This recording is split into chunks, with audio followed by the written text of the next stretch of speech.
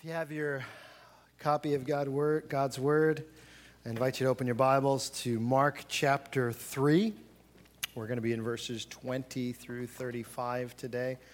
Mark chapter 3, verses 20 through 35. We'll have it on the screen there if you don't have your Bible with you, but I always encourage you to have your copy of God's Word with you. Have you ever had anyone that you thought should know who you are, kind of not realize that they don't really understand who you are? You ever had someone in your life, maybe a friend or a family member, and you thought, yeah, they know me, they know who I am, you know, if they get me, and then they make a statement or they send an email, and you realize that they don't really know who you are? They don't get you. They're not on the same page as you. Sometimes that happens with maybe friends in our lives. Sometimes that happens with maybe distant contacts. But sometimes it can even happen with a relative, someone who's close to us, someone who's known us for some time. And we think, oh, they know us, they get us, and yet they don't. When it comes to Jesus, there were people in his life who you would say, oh, they should know who Jesus is. And we come to a passage of Scripture this morning when we realize that there were people that we would think should know Jesus and get him that didn't get him, that didn't understand who he was or what he had come to do. And so Mark chapter 3, verses 20 to 35, that's kind of what this passage talks about. I'm going to read that for us this morning. Just before I do, I meant to do this before I started the message. Adam and Verena Grizzlebach, hello. This is the Gizzlebachs. This is their last Sunday with us. I know they are. I feel like I'm saying goodbye every Sunday in June this year. I feel like I'm saying goodbye, but especially with our military folk, this is the time of year that they PCS, a permanent change of station, and they are heading to Germany, where Verena is from. So we're going to miss you guys. So Adam and Verena, thank you for being with us the last number of years.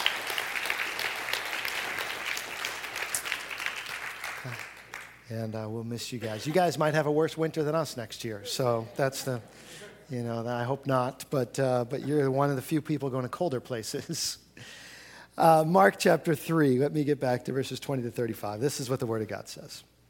Then Jesus entered a house, and again a crowd gathered, so that he and his disciples were not even able to eat.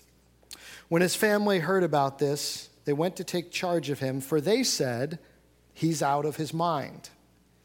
And the teachers of the law who came down from Jerusalem said, he is possessed by Beelzebub. By the prince of demons, he's driving out demons. So Jesus called them and spoke to them in parables. How can Satan drive out Satan? If a kingdom is divided against itself, that kingdom cannot stand. If a house is divided against itself, that house cannot stand. And if Satan opposes himself and is divided, he cannot stand. His end has come. In fact, no one can enter a strong man's house and carry off his possessions unless he first ties up the strong man. Then he can rob his house. I tell you the truth, all the sins and blasphemies of men will be forgiven them, but whoever blasphemes against the Holy Spirit will never be forgiven. He is guilty of an eternal sin. He said this because they were saying he has an evil spirit.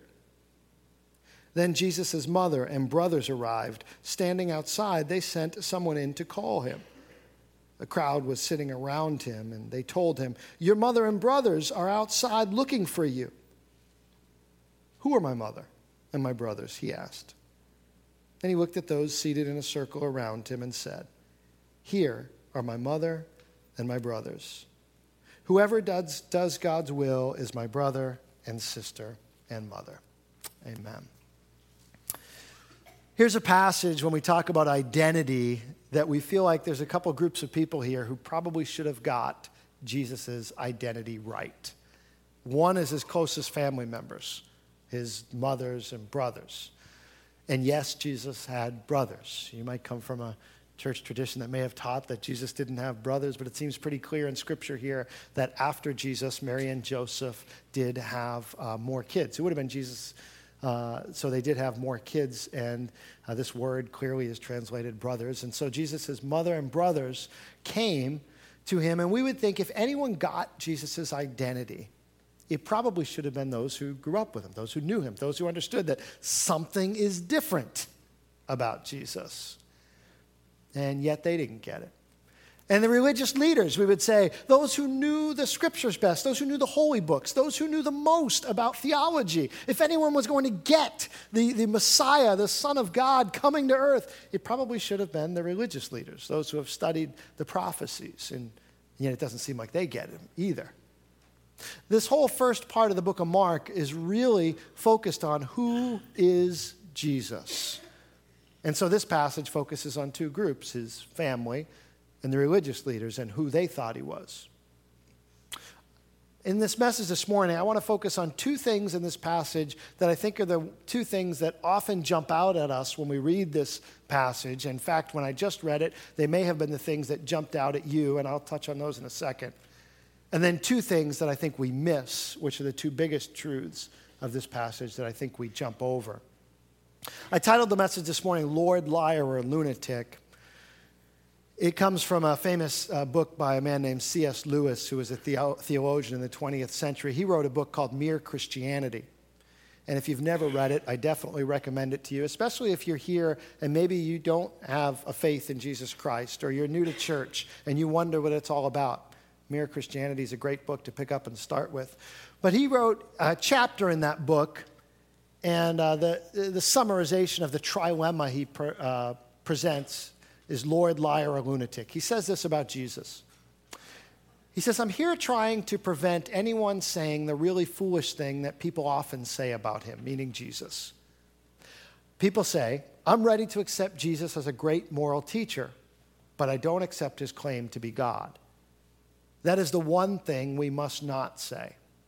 A man who was merely a man and said the sort of things Jesus said would not be a great moral teacher. He would either be a lunatic on the level with the man who says he's a poached egg, or else he would be the devil of hell. You must make your choice. Either this man was and is the Son of God, or else a madman, or something worse. You can shut him up for a fool, you can spit at him and kill him as a demon, or you can fall at his feet and call him Lord and God. But let us not come with any patronizing nonsense about his being a great human teacher. He has not left that open to us. He did not intend to. I don't know where you are, but I know that you have friends, and I know that you know people, or maybe you yourself have often thought, yeah, Jesus was a great teacher, but I don't know that he was anything more than that. What Lewis is arguing in this passage is if you actually read what Jesus said, and if you actually see what Jesus did, that you cannot say he was a great teacher apart from something else. Because Jesus made statements like that he is the Son of God. Jesus made statements that definitely assumed that he was divine and from God. And so if he's going to make those statements and they're not true, well, he can't be a great teacher because he'd either be lying, or Lewis says he'd be out of his mind, or maybe he's evil. And so these are the kind of the trilemma and the dilemma that's out there. Which is it?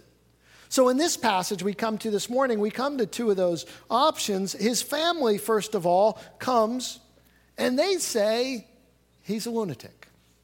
I mean, they don't use those words. They say, the translation for us is he's out of his mind. The Greek is similar. That's basically a literal translation. He's outside of his mind. And why do they say this?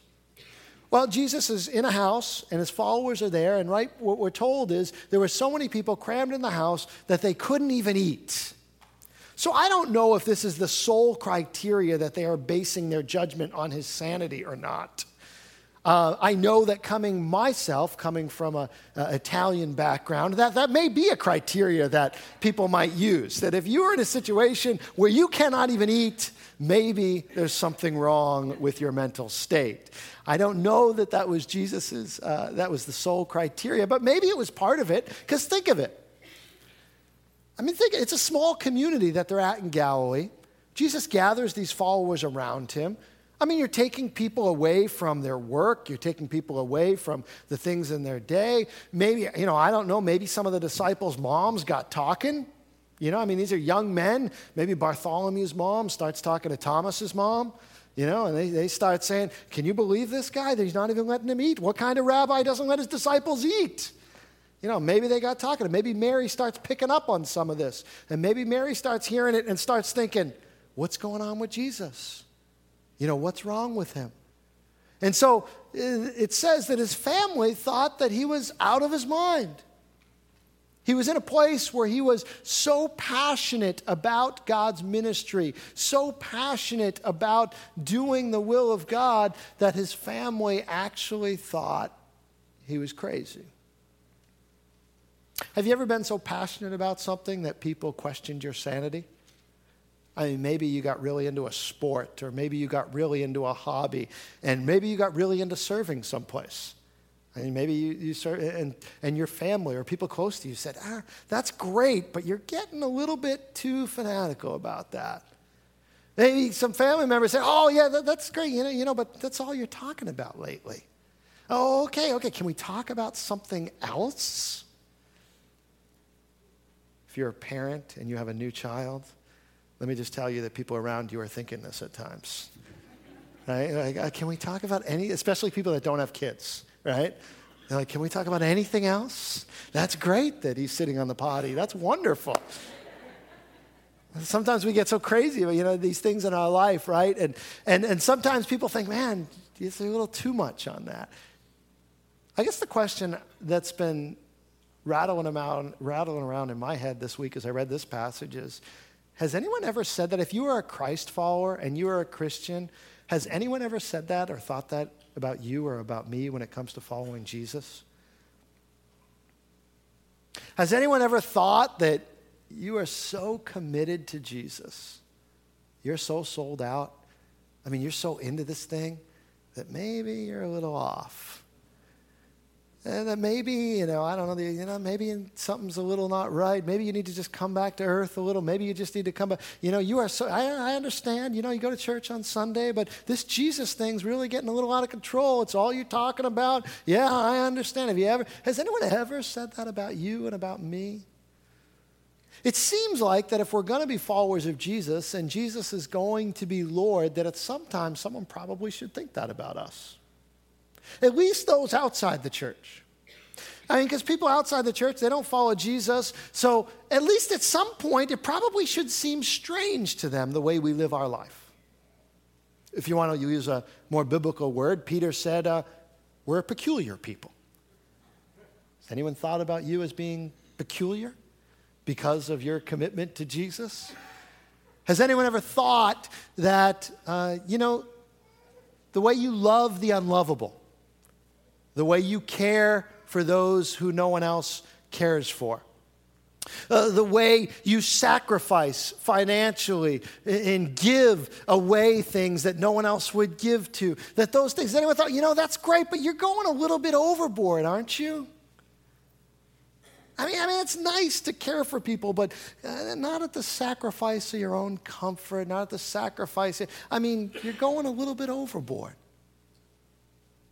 It seems to me, and I've just this week been a little convicted to think, at some point somebody ought to think I'm a little crazy because I follow Jesus.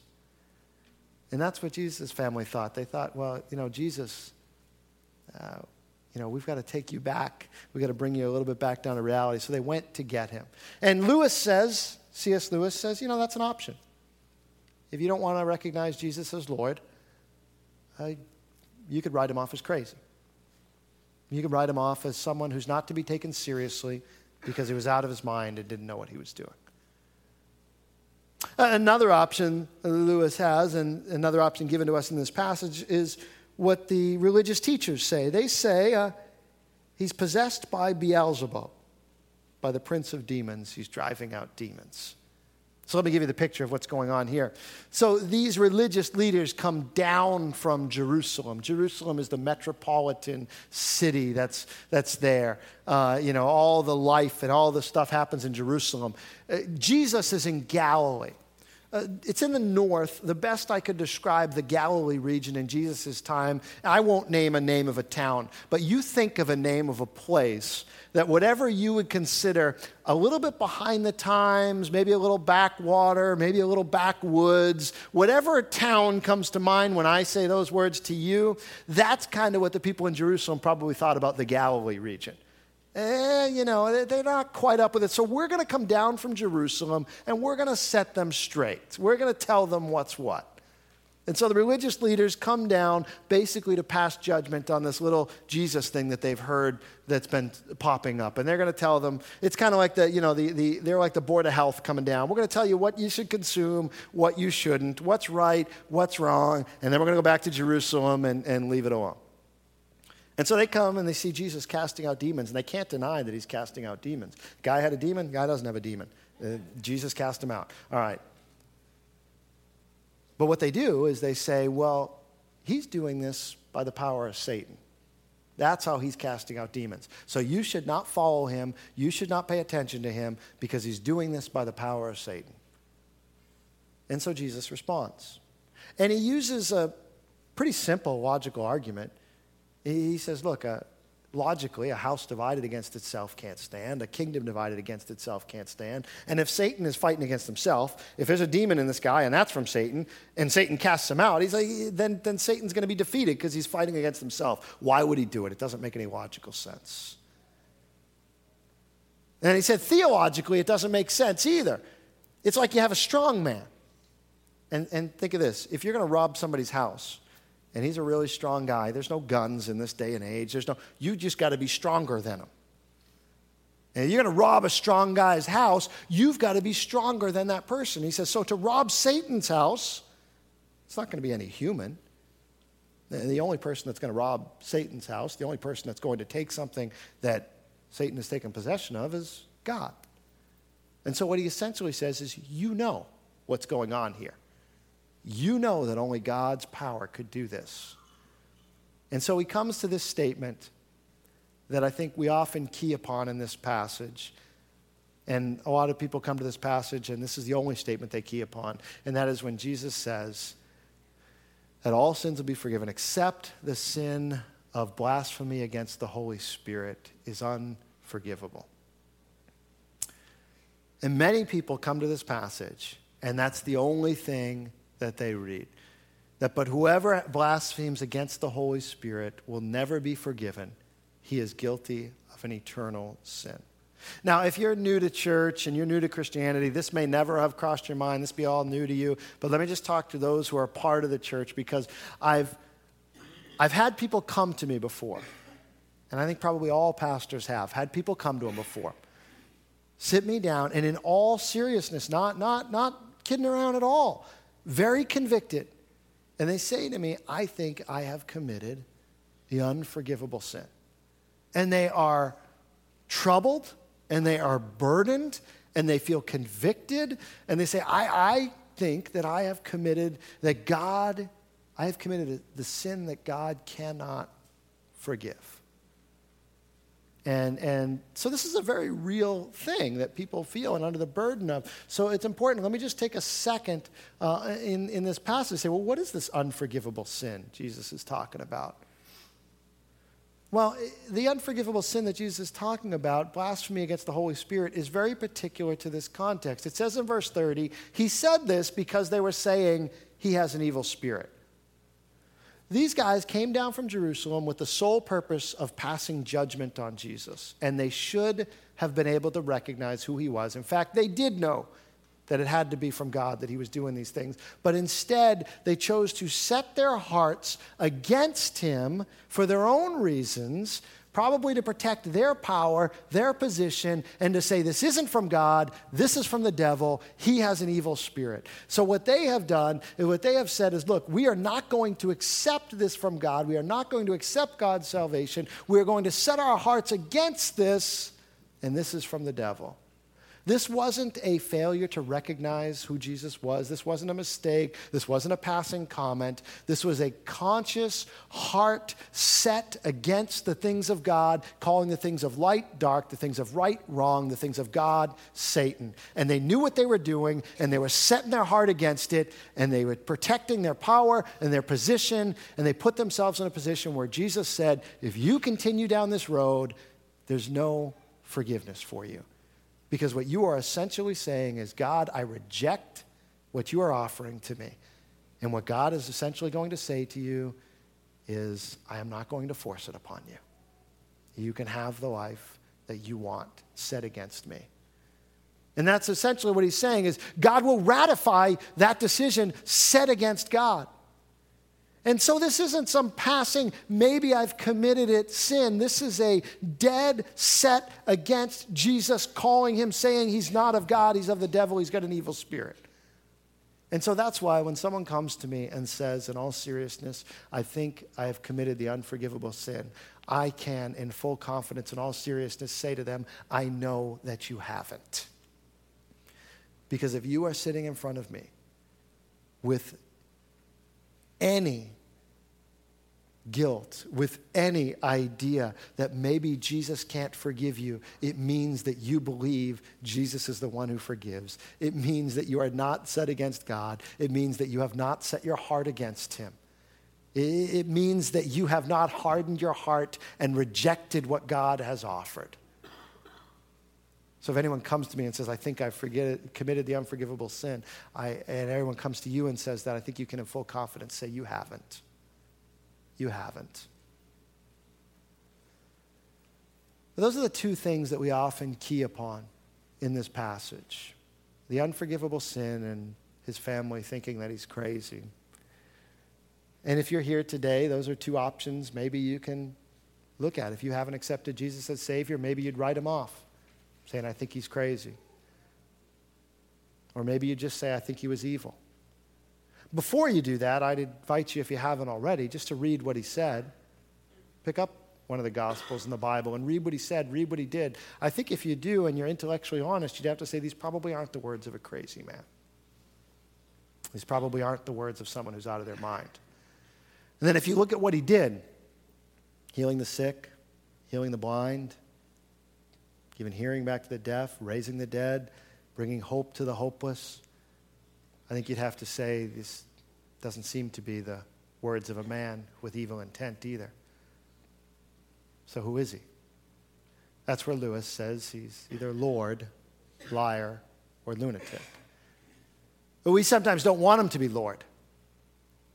Maybe like his family, because we're afraid we'll be considered fanatical if we follow him as our Lord. We're afraid of what other people will think of us. Or maybe like the religious leaders, we just don't want to give up our power and our position, be able to recognize him as Lord. But there are two things in this passage, and I'll close with these two things that I think are important that we shouldn't miss, and those are the words of Jesus.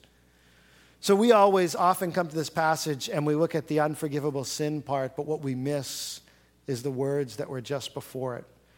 Jesus says, I tell you the truth, all the sins and blasphemies of men will be forgiven them. We're like Adam and Eve. We focus on the one tree that we're not supposed to eat of instead of all the trees that God has given us and blessed us with. We come and we focus on the one sin that Jesus says, look, if you put yourself in this position, then you're putting yourself in danger of never being forgiven by God, instead of looking at the statement that Jesus says, all other sins will be forgiven them. And what an incredible gift that is. And sometimes maybe we just grow jaded to that fact of what Jesus offers to us.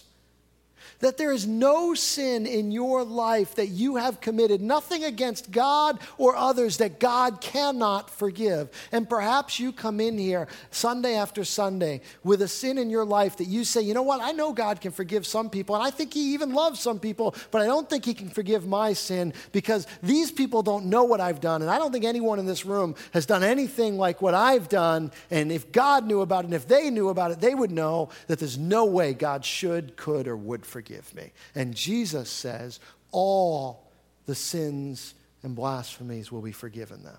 That there is nothing that you have done in your past that Jesus says if you come and you ask for forgiveness, can't be forgiven. I think sometimes we come to a room like this and we think, well, there are certain sins that are kind of acceptable sins and we can talk about those and, those to be forgiven. I'm too prideful, or with some of those sins, or we would say, well, I got a little angry this week with my kids, or some of those other things. We feel comfortable maybe sharing those things. But there may be other things that we carry and we say, God can't forgive you for cheating on your spouse, or acting out in violence or anger when you shouldn't have. God can't forgive you for some addiction that has a hold of you that you've tried and tried and tried to get rid of. God can't forgive you for abandoning someone that you should have loved. God can't forgive you for failing to show good to someone that you should have shown good to. God can't forgive you. Whatever it might be. Greed, something you've done in your past. And yet Jesus says, the truth is, all the sins and blasphemies of men will be forgiven them. It's an incredible truth. John says it this way in 1 John 1:9. He says, if we confess our sins, he's faithful and just and will forgive us our sins and purify us of all unrighteousness.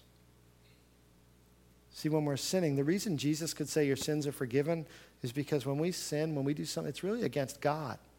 And he's the only one that can forgive us. And he wipes the slate clean. And Paul says it this way in Colossians chapter 2. He talks about forgiving our sins and what it looks like. Colossians chapter 2, you get that scripture, John? I know I'm skipping around on you. When you were dead in your transitions and in the uncircumcision of your sinful nature, God made you alive with Christ. He forgave all our sins, having canceled the written code with its regulations that was against us and stood opposed to us. He took it away, nailing it to the cross, and having disarmed the powers of the authorities, he made a public spectacle of them, triumphing over them by the cross. All of your sins. I like the way that Eugene Peterson in The Message puts it. He says, think of it. All of our sins forgiven, the slate wiped clean, that old arrest warrant canceled and nailed to Christ's cross. He stripped it all. He stripped all the spiritual tyrants in the universe of their sham authority at the cross and marched them naked through the streets. That's a fun way to think of your sins. March them naked through the streets. No authority for those spiritual forces. He's using an illustration from Roman warfare. When the Romans would defeat another nation in battle, they would come home and have a processional parade. And at the front of the parade, of course, would be the victorious general and his regality and everything. And he would be there and be celebrated. And then all the troops would be behind him. And at the very end of the parade would be the defeated generals and leaders of the people that had lived and survived. And they would be carried in chains and humiliation and stripped naked and paraded before the people as the losers. And Paul says, that's what Christ did at the cross with your sin. That's what Christ did at the cross, that all of your sin can be forgiven in him. And all those that have held you in bondage because of your sin are paraded through the streets in humiliation. And so when we come, or someone may come and say, you know what, I can't be forgiven. God, if you knew what I did, you'd never even talk. How many of you have heard that line? I've heard that line. If you knew what I did, you wouldn't even be talking to me about Jesus. If you knew what I did, you'd know that God could not forgive me. And Jesus says all. We miss one of the greatest truths in Scriptures because we jump to this unforgivable sin thing. And we miss that God is saying all of your other sins, all of them at the cross. And when we come and we say, yeah, but there's this, God can't forgive this, what we're really saying is, Jesus, whatever you did at the cross, it wasn't enough to cover my sin. You got to do something else. You got to do something else. Going to the cross to die for me, not enough. And Jesus says all of our sins are forgiven. And so there's this great truth that's in there that we sometimes miss. The second truth that I think we sometimes miss comes right at the very end of this passage. It says, Jesus' mother and brothers arrived standing outside, and they sent someone to call him in. A crowd was around him, and they told him, your mother and brothers are outside looking for you. So think of the scene. These people have crowded in the house. They've sacrificed their meals. They've gone hungry. All they want to do is be around Jesus. They have crowded in, so there's no room, so his family can't even get in there. And then his mother and his brothers come, and they're not going to go in. They can stand outside. Just tell them we're out here, and he'll come out. And so the people in the house, if you're there, you would imagine, you don't want Jesus to leave, right? You don't want Jesus to, but this is his mom. So you got to kind of deliver the message, and you've got to understand that he's probably going to leave because this is his family. And this is his mother and his brothers. And so if they want him to go, mom's calling. Got to go. So they probably, I'm guessing, reluctantly passed the message on. His mother and brother outside, his mother and brother, and finally it gets to someone near him. Your mother and brother are outside. And all the people crowded around him are thinking, don't leave, don't leave, don't leave. We just want to be with Jesus. But at the same time, understanding it's his mom, it's his brothers, he's going to leave. And we don't like it, but we understand it. And then Jesus makes this incredible statement that we just rush past. He looks around at those sitting in the circle, and he says, who are my mothers and brothers?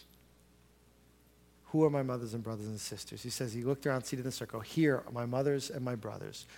Whoever does God's will is my brother and sister and mother. What an incredible statement that we just rush past to the next thing. Jesus says, if you will do the will of my Father, you are as close to me as Mary. Or you are as close to me as any other human relationship. That if you will do the will of my Father, that you are a part of my family. And I thought, what an incredible statement that we just rushed past. Have you ever felt like an outsider to our family? Or better yet, have you ever had a family tell you, oh, you're one of the family. And yet you kind of know you're still not. You kind of know, yeah, they're nice to me, but I'm still not really a part of the family. Jesus says, if you do the will of the Father, you're part of my family. And what an incredible welcoming statement that is, to say that our identity has changed, that we have all the rights and privileges of family members. That those people sitting there would say, you mean we are as close to you as those that are outside? We are your family. You're going to stay with us and not go with them? I don't know if you've ever felt like you haven't been accepted someplace. Jesus says, if you do the will of my Father, you're in my family. And what's the will of my Father? Jesus said the most important things you can do are love God with all your heart, soul, mind, and strength, and love your neighbor as yourself. You do those things, we're part of the family. All the rights, privileges of family members. That's why in a lot of cultures, and I know we don't do this in our American Western church as much, but you hear church members call each other brother and sister. In fact, a lot of ethnic churches do this a lot more than we do it. And so sometimes when I'm around some of our, especially Indian brothers or sisters from Indian Christian church, I've made this mistake, and they'll introduce me and say, this is my brother so-and-so. And I proceed in the conversation like it's literally their blood brother. And then they catch on and they explain, no, this is my brother in Christ. And shame on me for not recognizing the connectedness of the body of Christ, that we are to be like brothers and sisters. That we are to be caring for one another, that when you come in and I do the will of the Father and you do the will of the Father, that we're not separate, that we're not these individuals. We are family members with one another, brothers and sisters in Christ. And that's what Jesus says, that if you do the will of the Father, my allegiance is not to someone who just has some kind of familial relationship to me. My allegiance is to those who will do the will of the Father with me. And then we're brothers and sisters in Christ. And those are the two, I believe, incredible truths of this passage that we should not rush past, that all sins are forgiven in Christ. When we come and confess them, he forgives them. And that two, that when we do the will of the Father, we're welcomed into the family of God.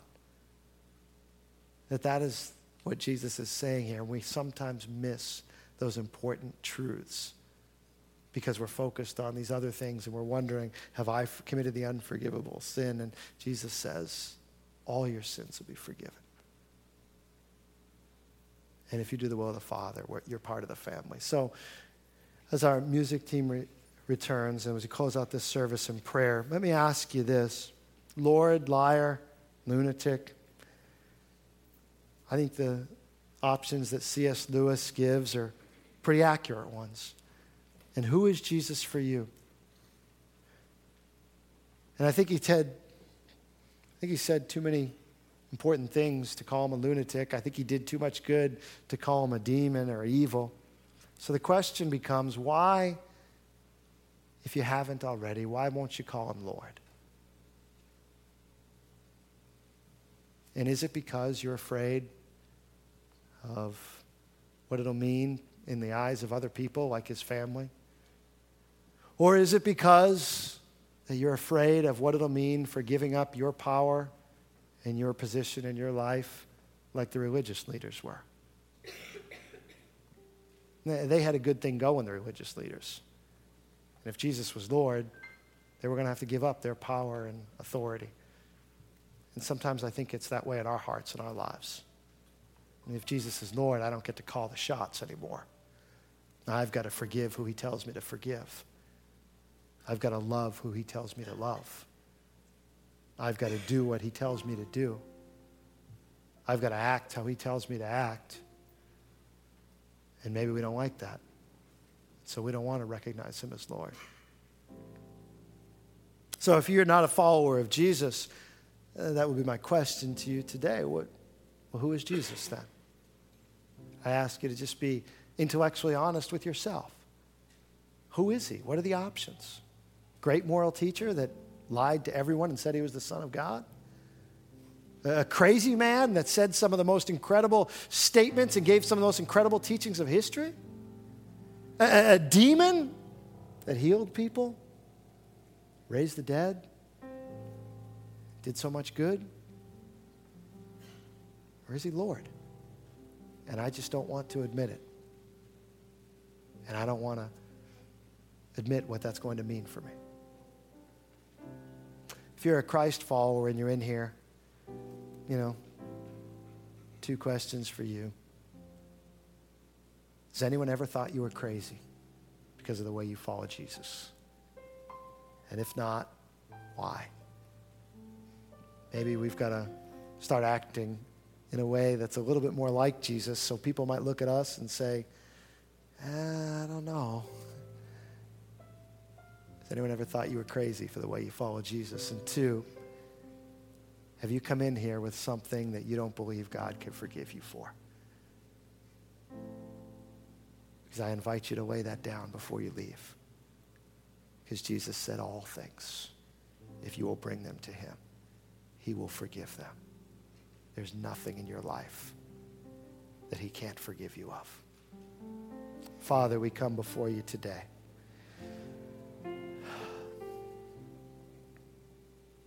God, and I recognize that there is something in all of us that often rebels and wants to rebel against you and walk our own way.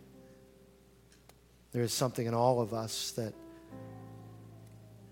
doesn't like calling someone else Lord, putting someone else in control of our life.